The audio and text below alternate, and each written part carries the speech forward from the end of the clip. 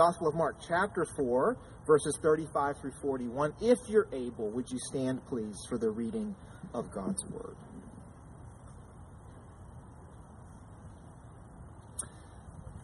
That day, when evening came, he, that is Jesus, said to his disciples, "Let us go over to the other side of the Sea of Galilee." Leaving the crowd behind, they took him along just as he was in the boat. There were also other boats with him. A furious squall came up, and the waves broke over the boat so that it was nearly swamped. Jesus was in the stern, sleeping on a cushion. The disciples woke him up and said to him, "Teacher, don't you care if we drown?"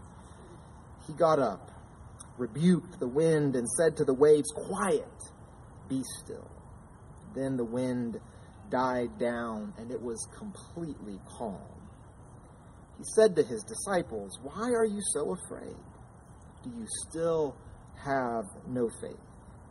They were terrified and asked each other, "Who is this? Even the wind and the waves obey him." This is the word of God. And you may be seated. From this passage this morning, I'll preach from the title, Fear and Faith. Fear and Faith. It's a common story. Some of you at least will have heard this story before from the gospel. I wonder, what would it have been like to have been on that sinking boat with Jesus on the lake that evening?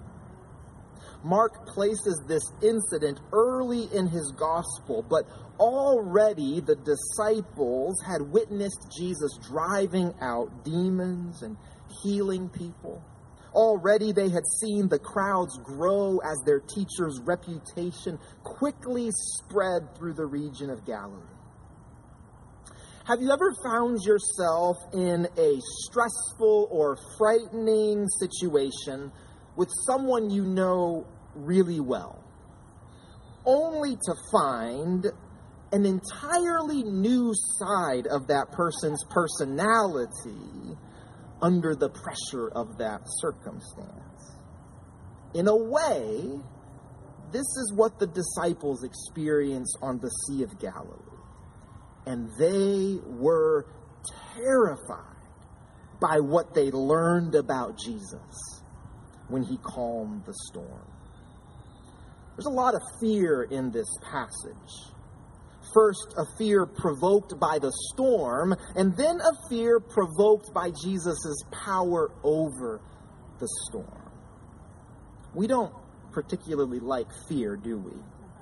Unlike some of you, I don't even like scary movies because my adrenaline will be pumping the rest of the night and I'm not going to sleep at all. But fear is normal. It's a regular, inescapable part of life. Even those who maybe assumed that their wealth could insulate them from fear have found over the past 15 months that there is no place to completely hide from the things that make us afraid. But what we might be a little slower to notice is that fear is also a normal part of the life of faith. The disciples' first fear came from the storm, one of those inevitable circumstances that would have provoked fear in the bravest of us. But their second moment of fear came not from their circumstances, but from Jesus himself. And this is a categorically different kind of fear. This is a holy reverence, what the scriptures call the fear of the Lord. This is a new fear before the one they thought they knew. And I think there's a lesson in this second fear for us today. So here's my big idea. Righteous fear grows belief into faith.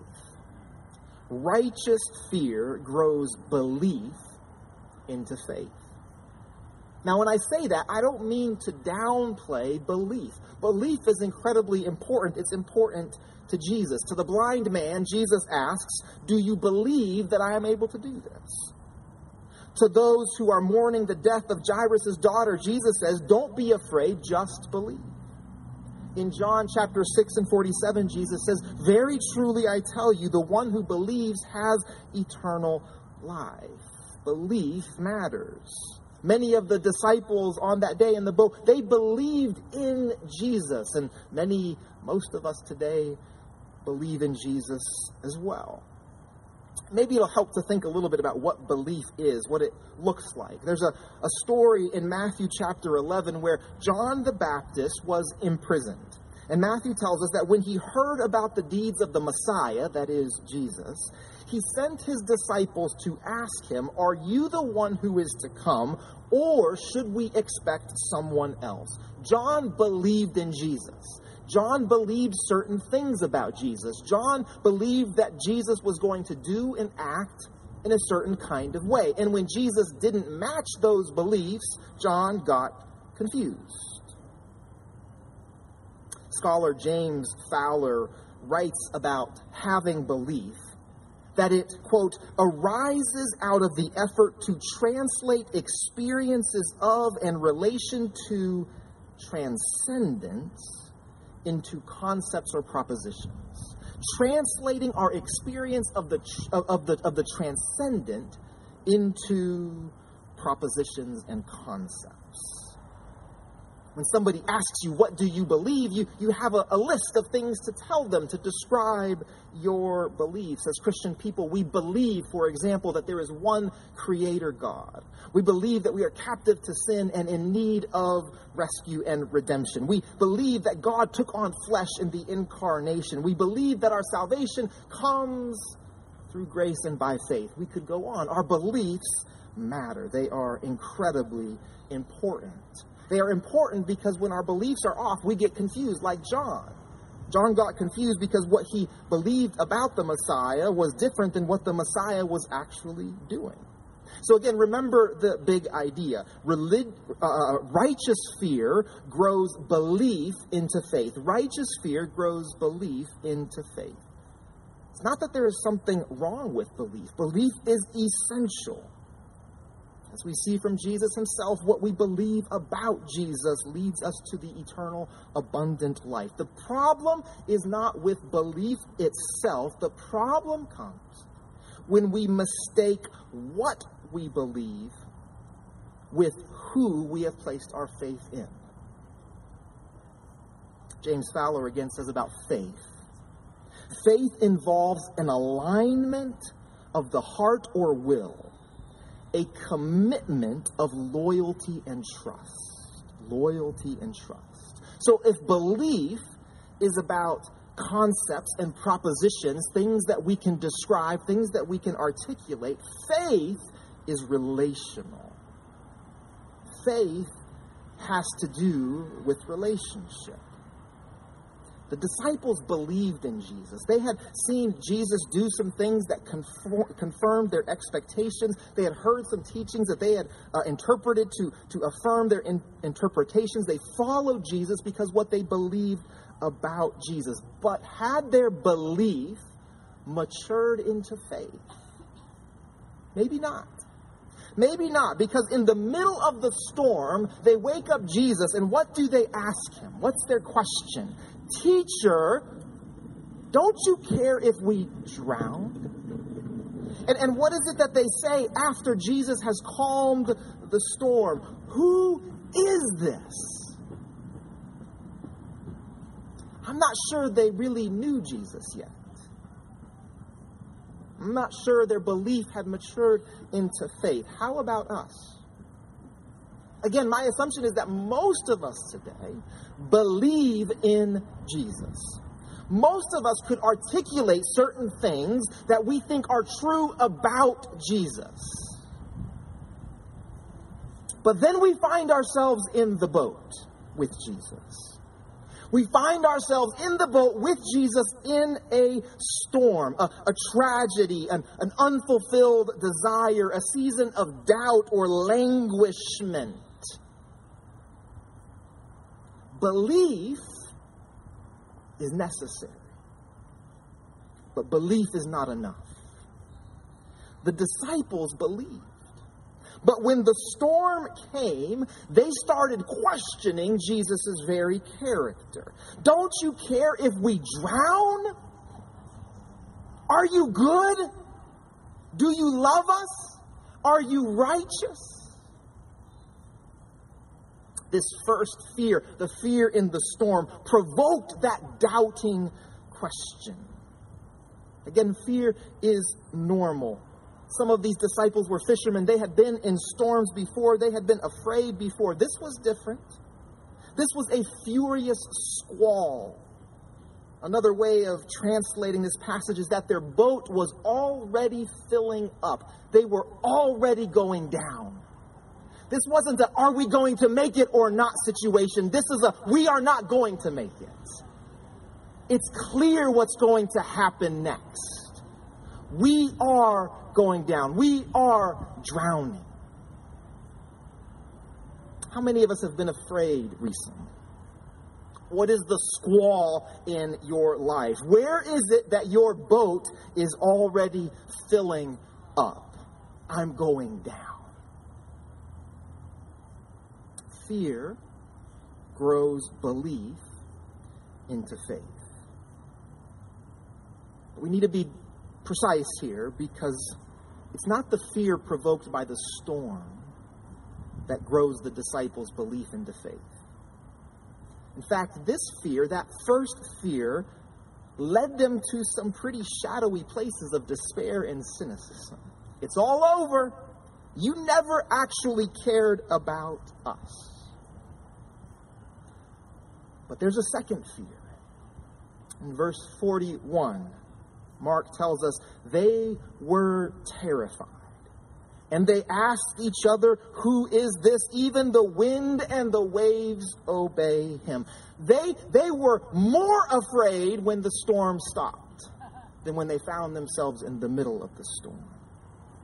A maybe very kind of clunky and literal way of translating this verse would be, they were fearing great fear. Mark is at pains to show us just how terrified the disciples were. He wants us to understand that they were more afraid after the storm than they were in the storm. Jesus acknowledged that the storm provoked fear. Why are you afraid? But the real fear didn't come from the wind and the waves and the sinking boat. The real fear, the transformative fear, came from seeing Jesus calm the storm. Are you with me? Amen. Amen. This is when belief starts to mature into faith. This is when belief starts to grow into faith. How? Well, for the disciples, in that moment when Jesus calmed the storm with a word, they started to see more clearly who they were actually in relationship with. This is not who we thought it was. You are not who we thought you were. Faith is relational, remember, and so the more accurately that the disciples could see Jesus, the more their faith could grow.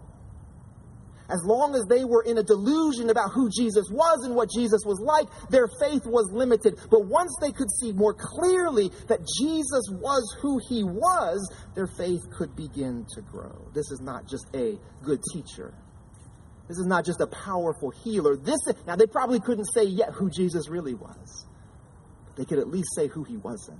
They could at least say he was more than what they thought he was. And in that moment, their faith begins to grow. They also discover that Jesus is not going to conform to their expectations or to their agendas. Jesus wasn't about doing what they thought he should do. Jesus was not particularly interested in meeting their expectations of him. Can we say it more personally? Jesus is not particularly interested in meeting your expectations for him. Jesus was going to be more than that, bigger than that, more powerful than that. And so in this, disciples are beginning to sense the reverence, the awe, the worship that Jesus deserved. Again, this is a different kind of fear. This is not a circumstantial fear. This is not a fear provoked by the storm. This is a righteous fear, the fear of the Lord. And that is the kind of fear which can mature us, can grow us, can lead us more deeply into faith. This is the kind of fear which allows us to realize that we have been engaging Jesus mostly through a set of beliefs. Important beliefs, but inadequate beliefs. This is the kind of fear which brings us to an end of ourselves, when we can't pretend any longer to be in control. This is the kind of fear which brings us to the very edge of our rationality, of our ability to explain or articulate. This is the kind of fear that brings us into a kind of mysticism before our God, where there is far more that cannot be said than that can be said. Are you with me still? This is what Howard Thurman describes as the experience of encountering that which is direct, overwhelming, and ineffable. It is what remains when all externals are stripped away and the individual has a naked exposure at their deepest level to something that envelops them and stands them at attention. This is faith. All well and good, but it, for me, provokes a question about what we can do about that. Is this something we can choose? Can we choose this kind of righteous fear which grows our faith? Could the disciples, for example, have created that terrible moment when they were brought to an end of themselves in the presence of God? I think the answer is no. No, we don't get to choose how God confronts us. We don't get to choose how God reveals God's self to us, because we don't get to manipulate God. The righteous fear, which grows belief into faith, is never one of our own making. It chooses us. He chooses us. We will always be surprised by this kind of righteous and holy awe. It will always take us aback. But this does not mean that there is nothing that we can do. This does not mean that we have no agency in growing our belief into faith. The key to understanding our role is to see the relationship between the first fear and the second fear. The first circumstantial fear, the fear provoked by the storm, and the second fear, the fear of the Lord. You see, the disciples chose to get in the boat with Jesus. And we shouldn't take that for granted. Because the Gospel of John tells us that there were plenty of followers who would not have gotten in the boat with Jesus. That there were a lot of Jesus' followers who at some point said, "This is too much. You are too much. This is too frightening, too different, too strange. This is not meeting my plan for my life. I'm out." So the fact that the disciples got in the boat with Jesus ought to be notable for us. They had already faced opposition. The religious leaders were already against them. They had already seen demons coming out of people, and that would have been enough for some people to say, "Nope, I'm out." But the disciples chose to get in the boat with Jesus. And in that boat, they found themselves in a situation where they could not rescue themselves. They could not save themselves. In the boat with Jesus, Jesus had to act. Jesus had to reveal himself in a way which led to that second fear, the holy, trembling fear of the Lord. And the disciples would go on to get in other boats with Jesus as well, saying yes to Jesus as he invited them into other circumstances that would once again bring them to an end of themselves, the realization that God alone could be in control. They would once again allow themselves to be placed in situations where they would encounter that first fear, that circumstantial fear where God had to come through. You and I can never cause God to act in a way that provokes that righteous fear. But what we can do is follow Jesus into the boat. What we can do is follow Jesus into the frightening circumstance that he is calling us to, into the situation where we will need more than belief, where we will need God to be God and not simply a manifestation of our beliefs. Can I say that again? Where God will be God and not simply a manifestation of our beliefs. There is, of course, still belief on the other side of righteous fear. There are still things we can say about Jesus. But there is more than belief on the other side of righteous fear. There is faith, deep, vital faith, sustained by a relationship with the untamable God. And so to the beliefs that we can articulate about our Lord is added the chastened question, who is this?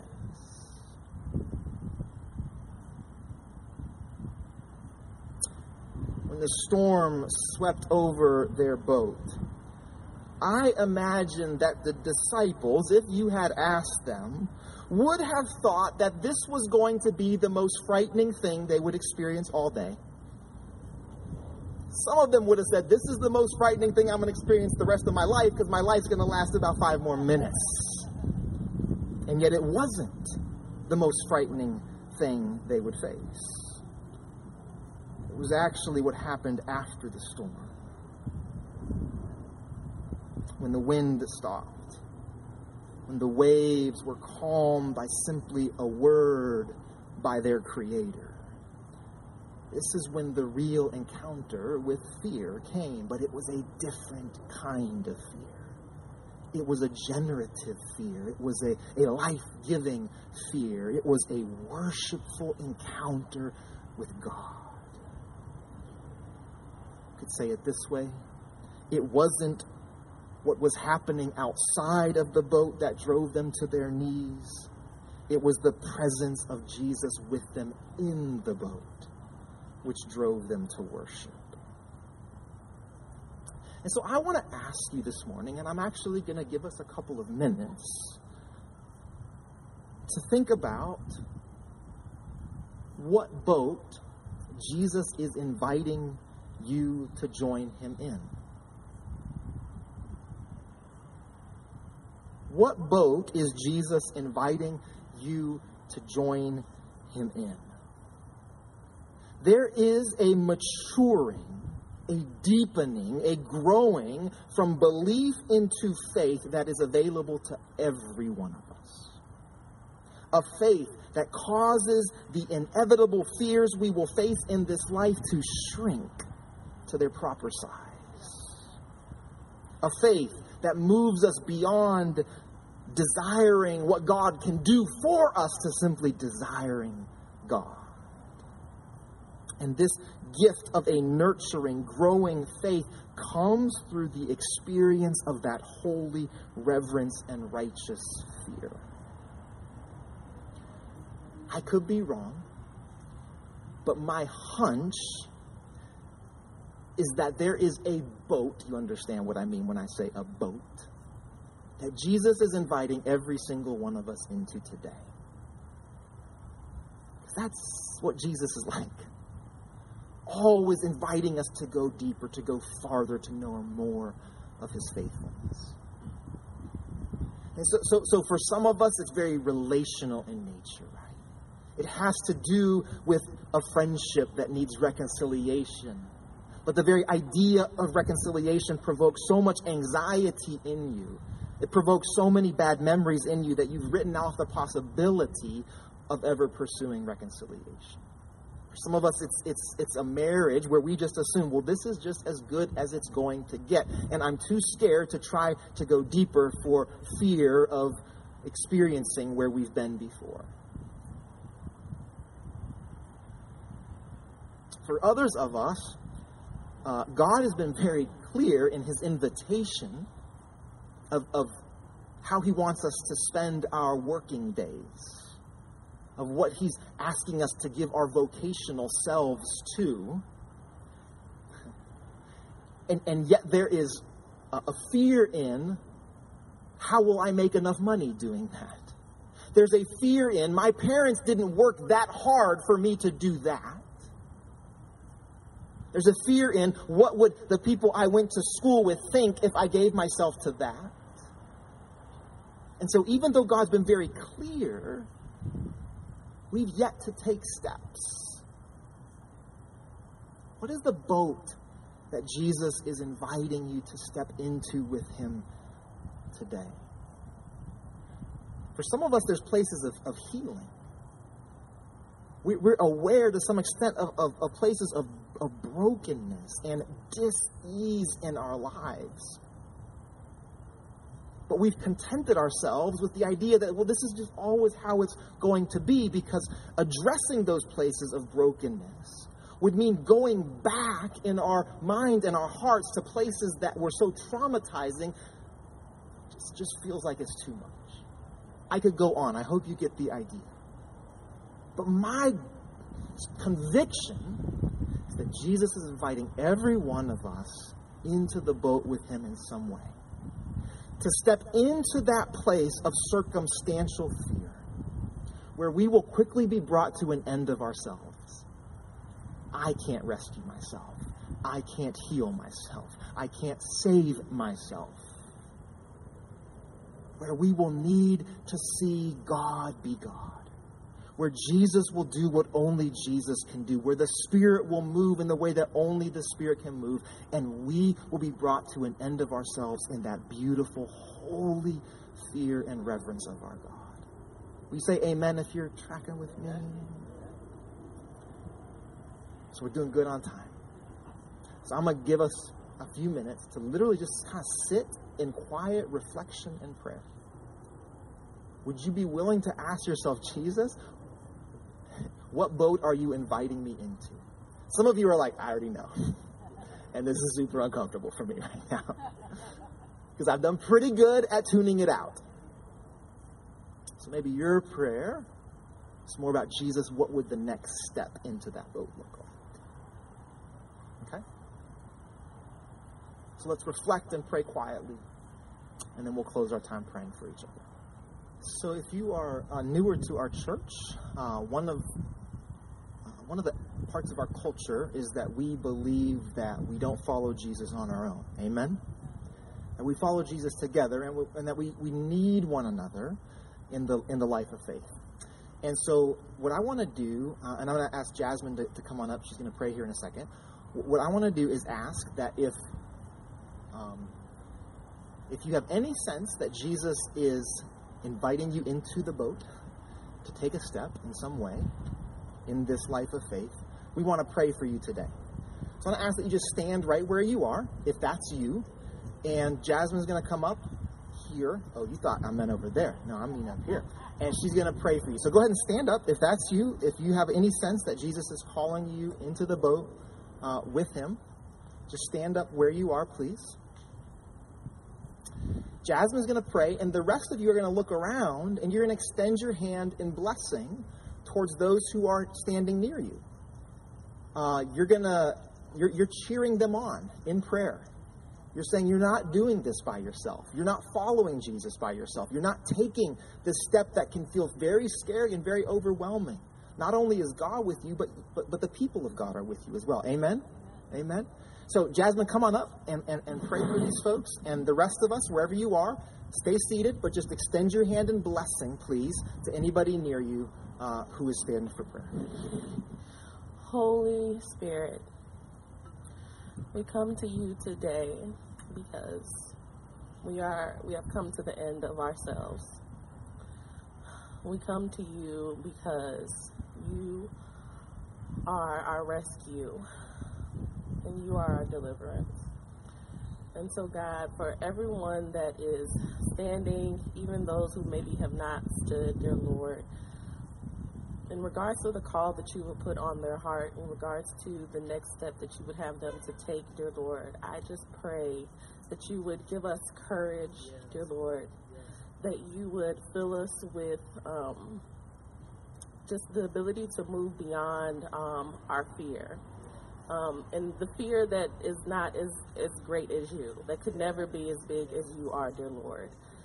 And so, God, we just come to you today, asking you to do what only you can do, asking you to touch us and move us in ways that we are very uncomfortable with, in ways that we don't want to be touched, that we have probably been avoiding or ignoring the touch from you, oh God.